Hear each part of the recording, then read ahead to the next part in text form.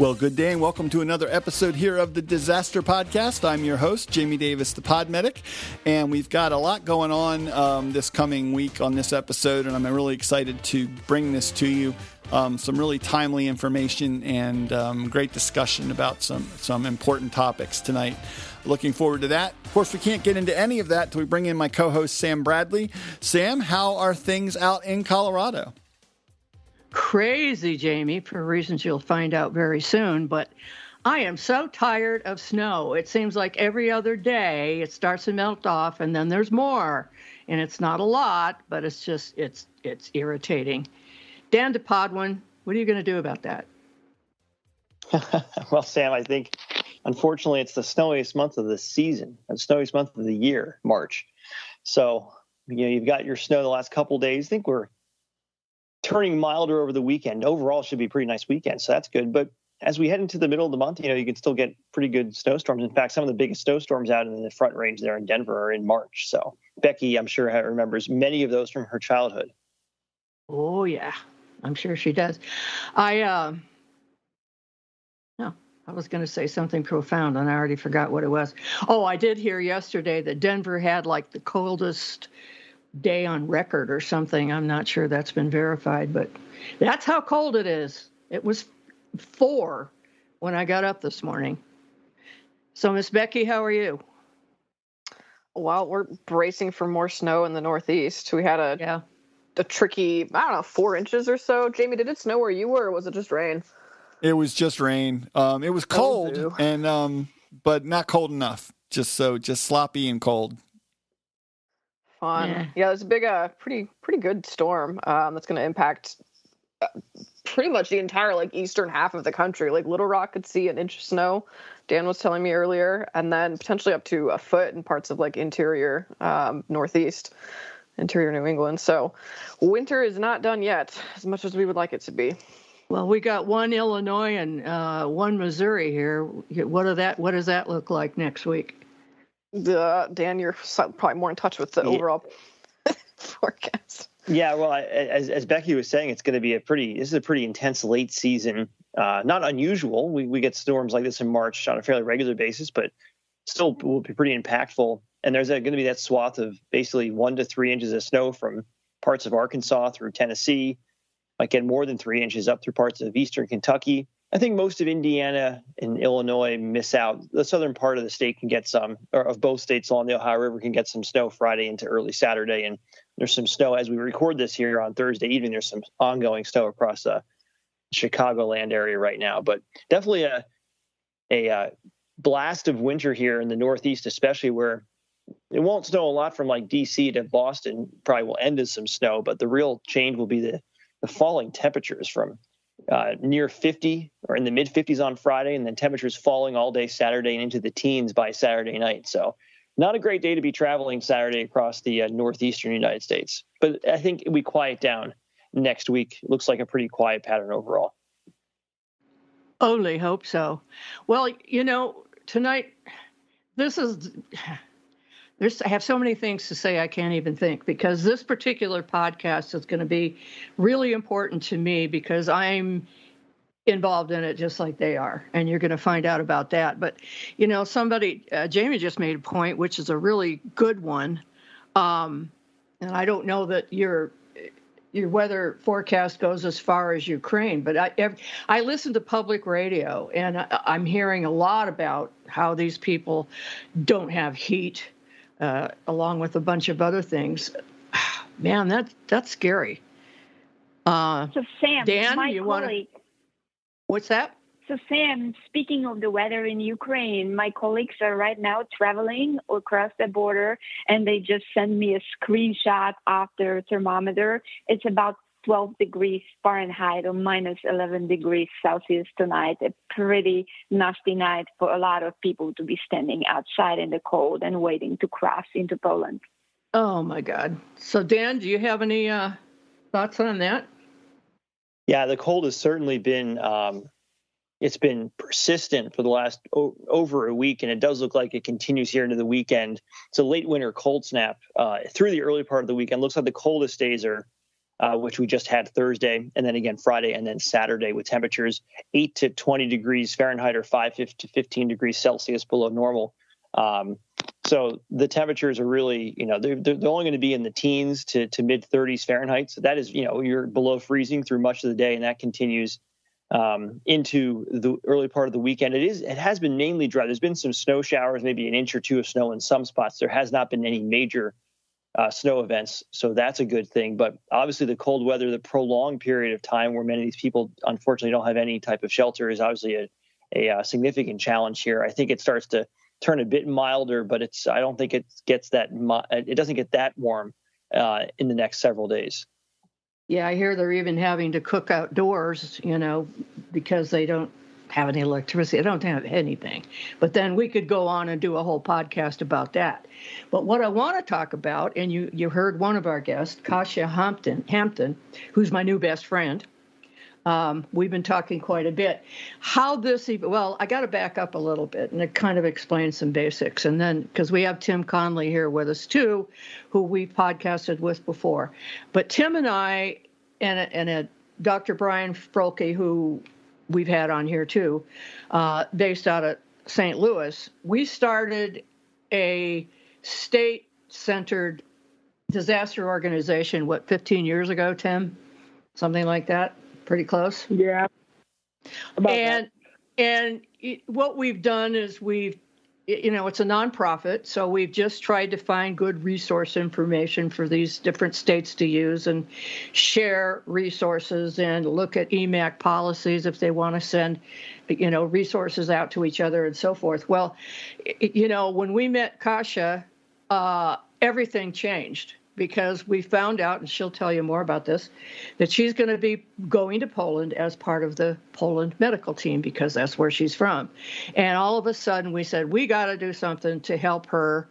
We're resource rich. Let's use that to see what we can do to help them get what they need. So, Kasia, why don't you just start and tell them a little bit more about the whole process here?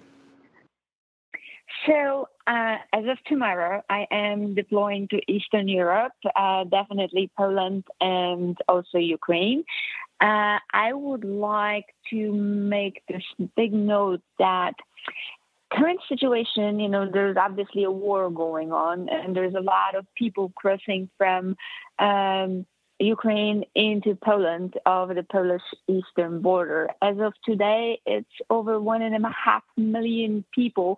And keep in mind, Poland has about 40 million people living there, so that's quite a substantial increase in the Polish population.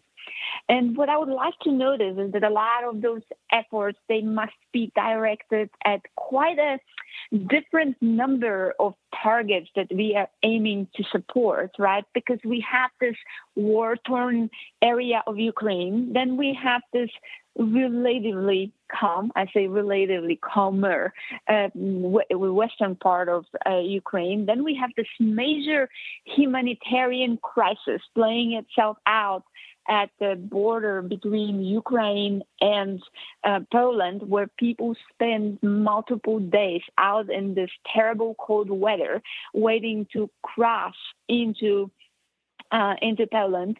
And then we have the country of Poland, which definitely is not rich in resources. It's not, terribly poor, but it's definitely not does not have the resource level of what we have here in the U.S. And obviously there's everything else around it. So this is a pretty complex situation that requires extensive coordination of the effort. But most importantly, it will require doing so over a prolonged period of time. It's not a sprint. It's a marathon. It's more than that. It's a relay race of marathons. And that's what, thanks to people like Sam and Tim, we are accomplishing right now. Well, I want to mention, too, that you are a physician and you are in the fellowship program at WashU with Dr. Frolke, who works there as well as an ER doc. So you're going to be a very valuable person when you get out there. But you're going to be going through Germany actually tomorrow, right? And then to Poland? and then to Ukraine. Yes. Absolutely, yes. Well, we're going to talk more about that. But what was interesting was, for about 2 weeks we've been working on this, but Tim Conley, firefighter, paramedic, and the president of IDMC currently, he's like the best man on the job when it comes to creating a structure for a large project like this. And it has done nothing but grow in the last week. It's nuts. So, Tim, do you want to kind of give them an overview of how you got this set up? Yeah, thanks, Sam. First of all, thanks for having me on the podcast again. I appreciate it. So, as Sam said, at IDMC, we really didn't have a mission plan for this. So we're trying to almost build a plane while it's in the air, for lack of a better way to explain it. But the thing we have going for us is the partners and the people that we have. We have some really, really strong members on the team, and we're bringing new members on every day from our partner agencies, state disaster teams, our vendors, and people that we worked with in IDMC and other roles throughout the last few years.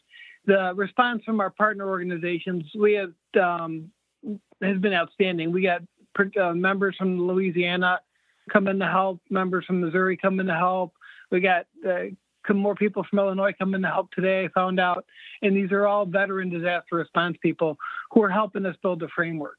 So we're focusing, because the team's still en route, although we are starting to manage some supplies and get them ready to go for them at their request, is building the infrastructure.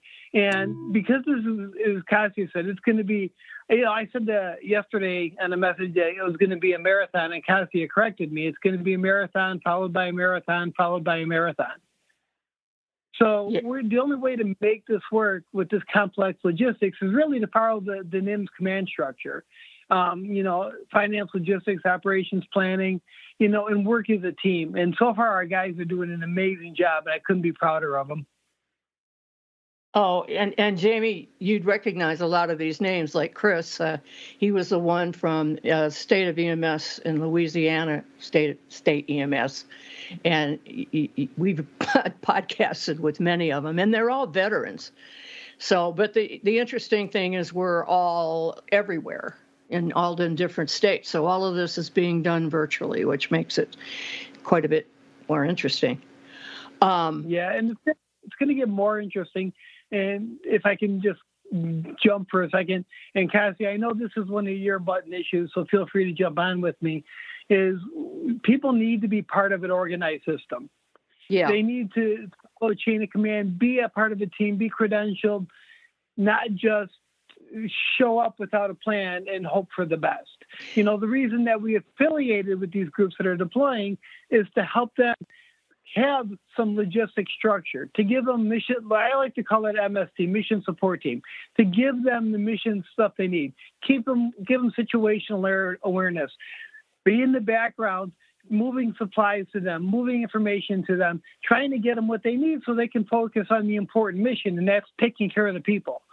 Whether it's housing them, providing medical care, saving lives, they can't do that without support. So our job is to give the real heroes of this, the ones on the front lines, the tools they need to do their job.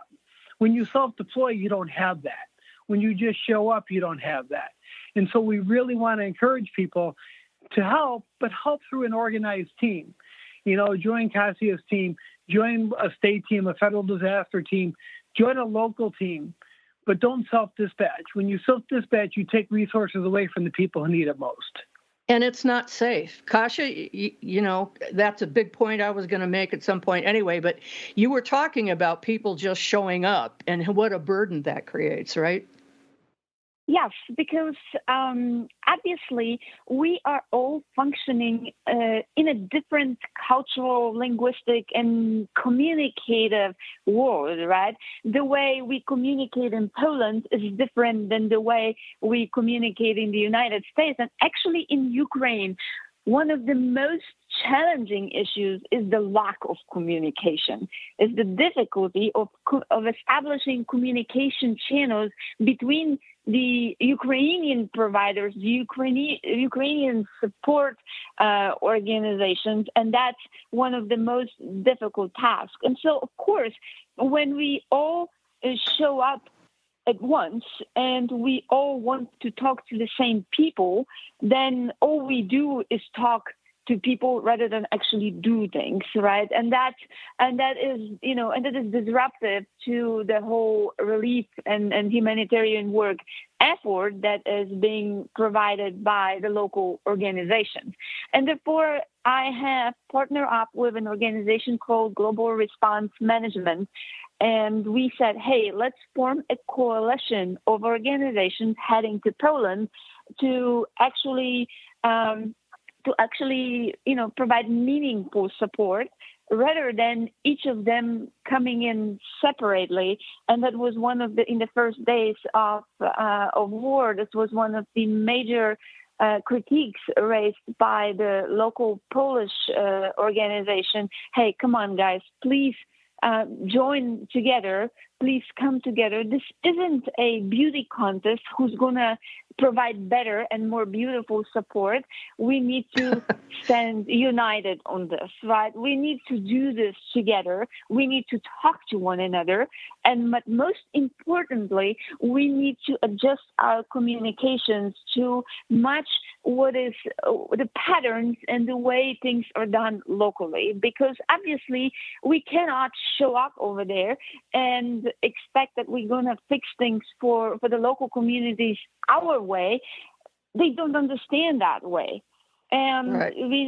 That there has to be some, mutual adoration on both sides, right? Hey, let me show you how we can do this, because obviously they haven't figured out everything out there yet, and there's a lot to be done. So there's definitely being that person from the outside who has a more global look on the situation. You show up to the party and you say, hey, this is what I can do and to help you out. But then you have to listen back to receive that feedback. Okay, great, but we can do this, but I can't take your advice on that one because of this, and that reason. So this is obviously a very dynamic process, a very labor-intensive process, and that's why it has to be a coordinated process on all accounts and on all parties, and all involved accounts in that situation. Although I have to say one thing. The Polish response, right, in the initial days of war, it wasn't governments, it wasn't organized entities, it was the people of Poland who pretty much showed up at the border, said, hey, I'm so-and-so, here is my apartment, here is a room, here is a place to stay, and here is a warm meal. It was largely absorbed by families, friends of friends, and random, strangers who opened their homes to the refugees of Ukraine. This was something the international community, I don't think they have seen in a long time, maybe not since World War II. So there is definitely a value to some of those sparking off initiatives, but the ones that happen locally by people who actually, take in the impact of those initiatives, and then the international and outside organization coming in. All right, guys, you've done a great job. Let us help you streamline this further.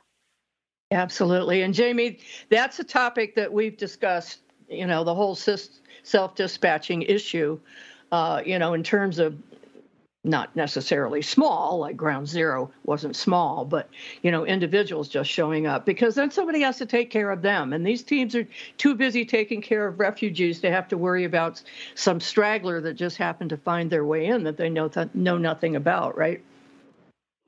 Oh, absolutely. And we have talked about self-dispatching and how that is problematic for everyone involved, not just the person dispatching themselves, getting into a situation they can't handle, but also the organizations then have to divert resources for them. So it's just not a good plan. And I have a question, Kasia, for you, and maybe Tim can feed into this as well. I mean, so often when we look at responding to disaster situations, the disaster is past, tornado, hurricane, earthquake, whatever, the danger has passed. And so we're coming in to help out But dealing with an active war situation where there is inherent risk for anyone going into Ukraine, how are you mitigating some of that risk for your team? So obviously, people don't go, this depends. So if you look at the number of organizations going into Eastern Europe, I'm going to say it that way, we have initially said, look, we need you forming the coalition. So when Global Response Management formed the coalition, we asked all the parties to state, do you want to work in Poland only? Do you want to work in any of the neighboring countries around Ukraine, or are you comfortable going into Ukraine as well?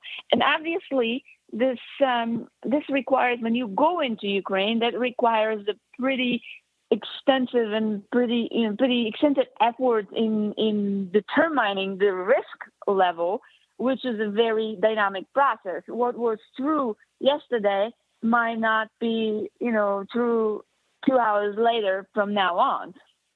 So this is a very challenging situation, and that can change on a moment's notice, pretty much. Especially when we're dealing with an enemy that is not holding on to any military rules of conduct, does not believe in Geneva Convention, and pretty much on a day-to-day basis commits absolutely horrendous war crimes.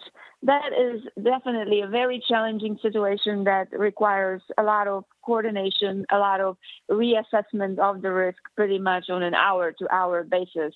And statement of, are we willing to do that, and also partnering with local organizations in Ukraine to say, hey, we're happy to come and help do X, Y, and Z, but you need to come out to a more safe area to receive the donations, to receive medical support, to receive educational support and such. So definitely not an easy situation. So Tim, I'll get back to you, but I want to take a question from Becky. Well, it's directly related. I think Jamie was probably referring to, the physical aspect and the danger that people may be in. But I was curious, is there any plan to sort of prepare people for the emotional aspects of this and the trauma that they're going to witness and then likely take home with them? Is there any way to prepare people for what they may see? I mean, we're seeing images on the other side of the world that are absolutely horrifying, and there's still that level of disconnect. And so it's got to be incredibly difficult to go and see these things. And I just wonder how you handle that with your team, before, during, and after deploying. So Global Response Management is, largely a veteran organization, people who have a lot of experience dealing with those kind of situations. But on the other hand, I wanted to, mention something. People keep asking the Polish side, so how comes that you guys jumped out like this on to help and to provide the support? And the answer is very simple. Poland is a country that understands the pains of war.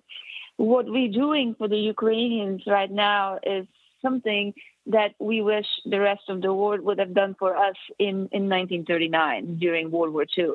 And I must say, me growing up, right, having grandparents who were teenagers when the war started, and we kind of grew up with the images of war, with a lot of literature, a lot of history discussion, a lot of pictures and imagery that has been fed to us over the years, throughout the entire, elementary school, high school, through all the years of education. So in a sense, it almost, in certain situations, even the way that war started, right, that it was around 4:00 in the morning that he invaded Ukraine. This is the same story on September 1, 1939.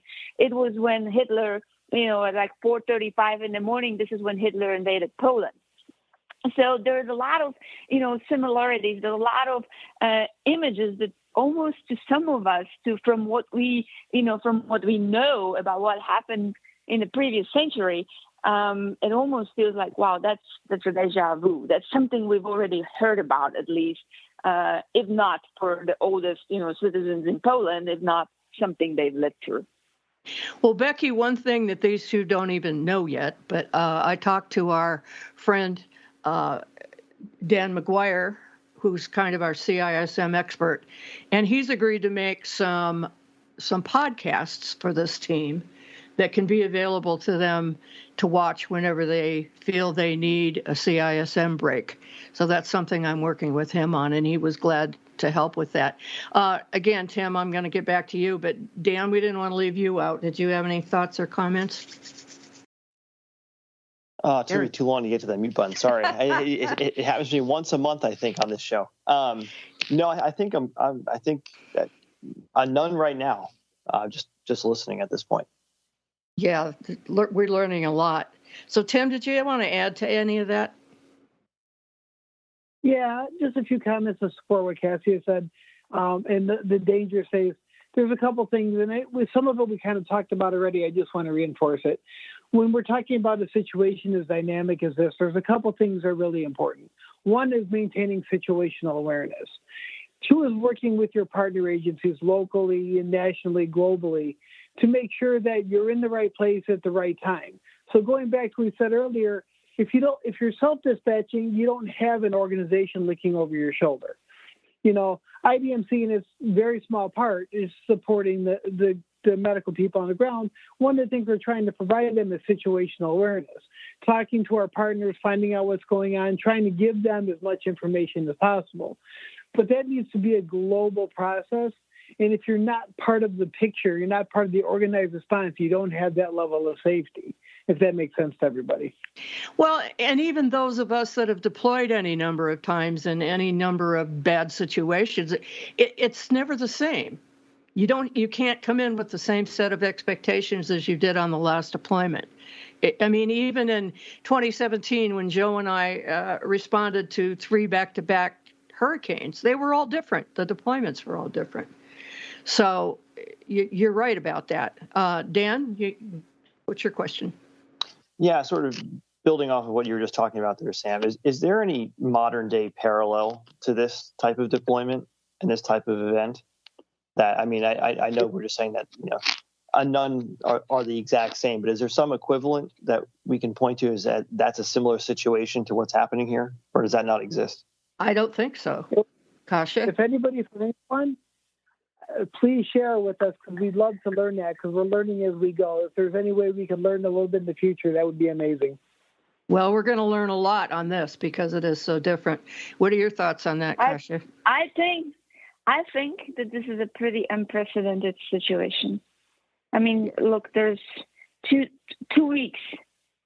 The war has been torn apart, even though the war is going on in Ukraine. That has caused a major humanitarian disruption. And there's a lot of voices out of Europe stating that this is one of the largest humanitarian disasters since World War II. Yeah. Well, and even those of us that are baby boomers, Jamie's not quite there yet, but we haven't had war really touch us. There wasn't any world wars during our lifetime. There were wars elsewhere, but that didn't affect us. And I want to focus on that for a second, because the response that we're getting, we've had different people plugging in different people. And since I'm doing communications, I'm hearing all of it. But for you, Kasha, one of the gals I've been talking with is part of the EMS organization for a very large county that has 46 fire departments.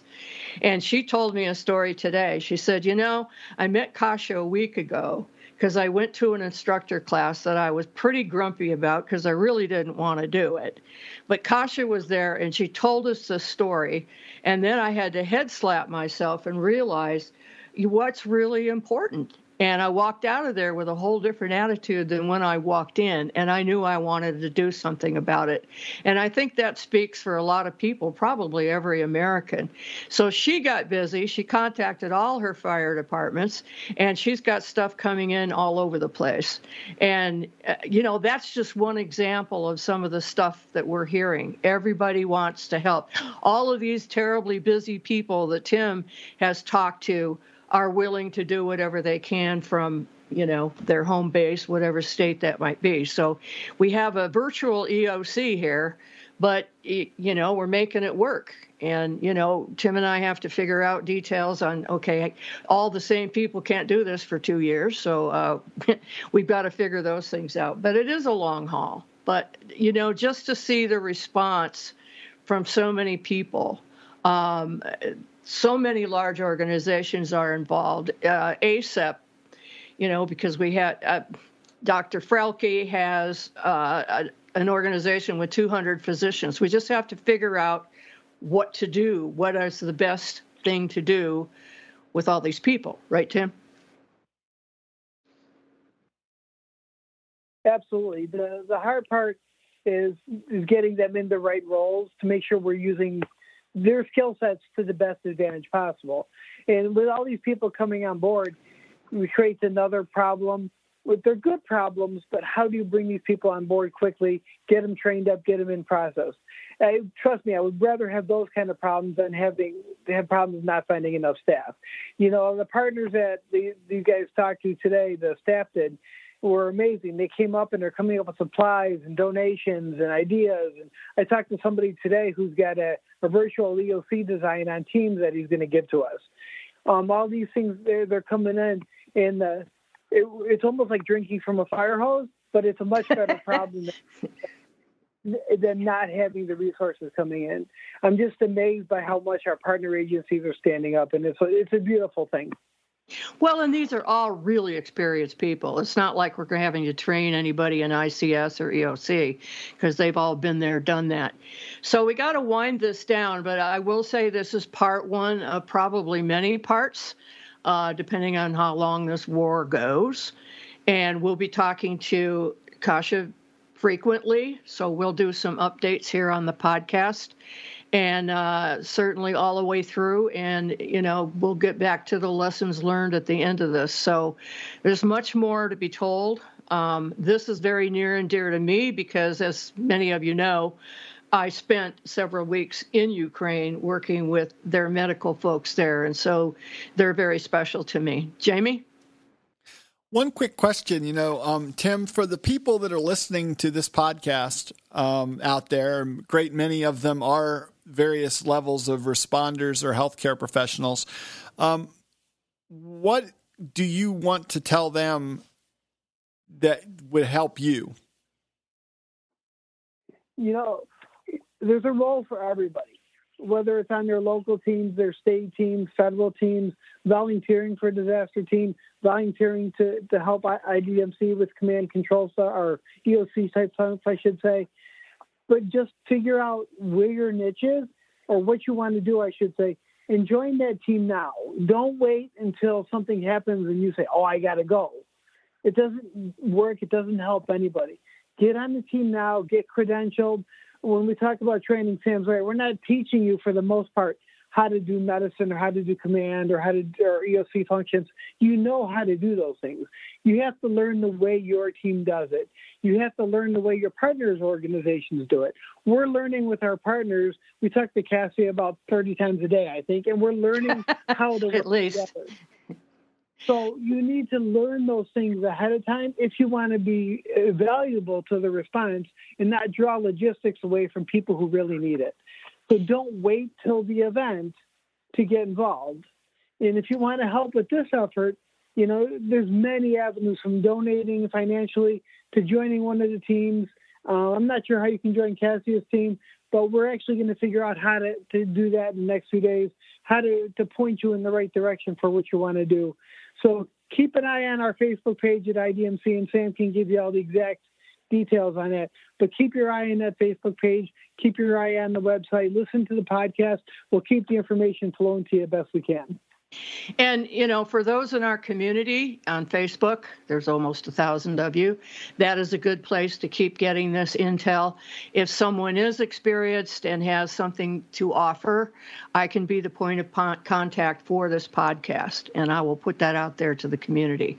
So there we go. And it's a dynamic process. We're still scratching the surface of how to make it work. It's going to be changing almost on a daily basis, but we appreciate everybody out there that is interested in helping, that has donations. But again, that could be a big bag of worms too. So contact me if you have questions, and maybe I can help route you to the right place. Jamie, back to you. Oh, go ahead, Kasia. So I cannot thank you enough, guys, for picking up this initiative and being willing to help. Because without people like you who understand how to stage this process, right? How to gauge and stage, and how to shape it and route it, not in this one particular moment, but throughout the entire time frame that is going to play out, we could not do it. I don't have, while I understand the structure that we are talking about, because I went to those courses, but obviously I'm a doc. I think in a different way. I'm an emergency physician. For me, what matters is, how to confuse an ER doc. Ask them what's the next dose of the medication, right? It's a joke, but that's how I function, right? That's how I think. I think about acting now, doing things here, and at this very moment. It's now, it's not tomorrow, it's not 3 days ago. And having people like you who kind of take a different approach and tell us, hey, Hampton, calm your horses, we need to do it stepwise, then that's actually a phenomenal initiative. And I could not thank you enough for doing this. And, and especially for someone like me, born and raised in Poland, as I like to say it with my heart, white and red, having then become a naturalized U.S. citizen and adding that genuine touch of blue to it, I am really proud to be part of this. I'm really proud to be able to collaborate with people like this in a country that I am proud to call my second home. Well, you do what you do, and Tim and I will take care of everything else. We'll take care of what goes on the next day and the day after that. So, Jamie, I'm going to throw it back to you. And, oh, my God, there's so much more to talk about. There definitely is. And Kasia, we want you to be safe. I know you're leaving tomorrow to head over there. We want you to know that if there's something that you'd like to share with our audience, we have an open door for you. We'll get you on the show immediately and schedule you in so that you can come and tell us about your experience, tell us what is needed, tell us what you've learned. And we'd like to make that, available to you. And the same for you, Tim, as always. The door's always open here. We want to make sure that this event gets the resources and the coverage it needs. So that's important. So we just want to let you know that that's there for you. This is your new home, Kasia. Thank you. And if I may add one thing. So just over the last, I would say, 24 to 48 hours, the new evolution in the entire response is the fact that this ability of the Polish communities to absorb all the refugees into their, private homes, hotels, makeshift smaller shelters, or other little, more like private and cozy settings, has become saturated. We see big groups, big transition camps, I would say it in that way, being opened up at like expo grounds in, for example, Warsaw. And there's in one of them there's 7,000 people, in another one there's 2,000 people, and we are already noticing that becomes an issue. That lack of medical support, lack of supplies, medical supplies, lack of the ability to care for such large populations in multiple places at once. Especially because, linguistic barriers and everything else going on around it. So this is something that I really hope the international community will start paying a very close attention to, because we do need to, as much as we want to help Ukraine, at the same time, we need to grossly support all those countries that are absorbing the majority of the impact that comes out of this, and that would be Poland and the surrounding countries of Ukraine. So I would really hope that the international community will continue to observe and dynamically respond to what we are saying and what we are discussing. And I'm actually meeting tonight at 3:00 in the morning our time, meeting online before I depart for Poland with a director for public health services of the Mazovian. So this is the central capital region of Poland. Of the Mazovian region, to discuss the situation at some of those transition camps and how we can expedite international response to help take care of those people. Well, it's interesting because our community on Facebook is very international, and we may very well hear back from them on what their country is doing. So stay tuned for that. A lot more to come. Well, Jamie, we ran over a little bit, but it was well worth it. Oh, absolutely. And I'm glad that we were able to have this episode to kick off what is, I hope, many episodes that cover this long-term event, sadly a long-term event, because, we're 3 weeks in and it's going to go on for much longer, unfortunately. And so it's going to require a lot of resources, effort, just gathering the people and the materials together to support all of the refugees from what's going on in Ukraine right now. And so please stay tuned here and to other resources that you're aware of to keep track of what's needed, and look at your communities to see where you can give where you can. I'd like to just let everybody get a chance to check in. Sam, where can folks find out more about IDMC? I know Tim had mentioned you were going to share that with the group.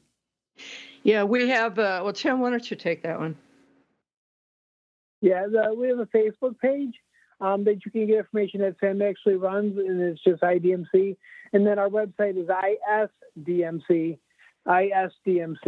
isdmc.org. And you can get information there from both of them. And I think right now, because everything's changing so quickly, I think the best thing to do is reach out for Sam. Because, as I said earlier, we're building the plane in the air. So what we did yesterday is not what we're doing tomorrow. And I'm hanging on for dear life. So there you go. But sounds good. Feel free. Dan, where can folks find you if they want to follow what you're tracking on the weather with things going on? Folks can find me on Twitter at WXDepo, DEPO, also in the Disaster Podcast Facebook group. Becky, how about you? Yep, over on Twitter at WX_Bex and the Disaster Podcast Facebook group. And just one quick plug for cash over anything else. I know you guys have said this, but just to reiterate, just donate money, not things. That's what people need most right now. Right. The medical community is a different story, but for everybody else, they need the money to buy the resources they really need. Absolutely. Yeah, that's so important. They don't need coats. They need to know where to buy. They need the money to buy the coats in the specific locations that need coats, and money to buy the other things that they specifically need. So that's ambulances. Important. Like ambulances and food and body armor, all sorts of things. So, just. Although I have to say that, as much as I agree with all the humanitarian relief products, right, like food and clothing, all of that can be still purchased locally. There's plenty of that. But as much as the typical medical products or especially tactical medical products and body armor and helmets, actually, the stock of Poland and the surrounding countries has been completely, wiped out. So that's why for those kind of support initiative, I've been reaching out to companies in the United States, say, hey, look, we actually need the product. We don't need the money. We need the product, because even if the money was there to buy it, there's nothing to buy. Right. And that's out of the hands of, your regular everyday people, but they can certainly still be helpful. Absolutely. James? So we just want to wrap up and kind of let things close out. So, Sam, where can folks find you? And obviously, you're the point of contact for IDMC that, you'll be found in our Facebook group. But where else can they find you online? Well, on social media, such as I have time to do that, under Sam Bradley or Sam Bradley 11, and I'll be spending much more time in our Facebook group under Disaster Podcast, just to keep people updated. And I can be found under the handle Podmedic in most social media locations, so follow me there. And I will be active as well, as always, over in our Facebook group. And, of course, don't forget, you can find ways to subscribe to the podcast over at disasterpodcast.com. There are links to do that below every episode's audio player right at the top of each episode page. So click the link for your mobile device and subscribe to get the show so you don't miss any of the upcoming updates. That's it for me, Sam. Great episode. I'm so glad you pulled Tim and Kasia together for us to come on and talk about these important initiatives. Thank you, because it's important to me that we have this forum to talk to people about. If you have some words for Kasia, please put them up on the community group. I'm sure she'd love to hear the support from everybody in this country and others. So this isn't the end. There's much more to come. But all we can do is our best, and that's what we're going to do.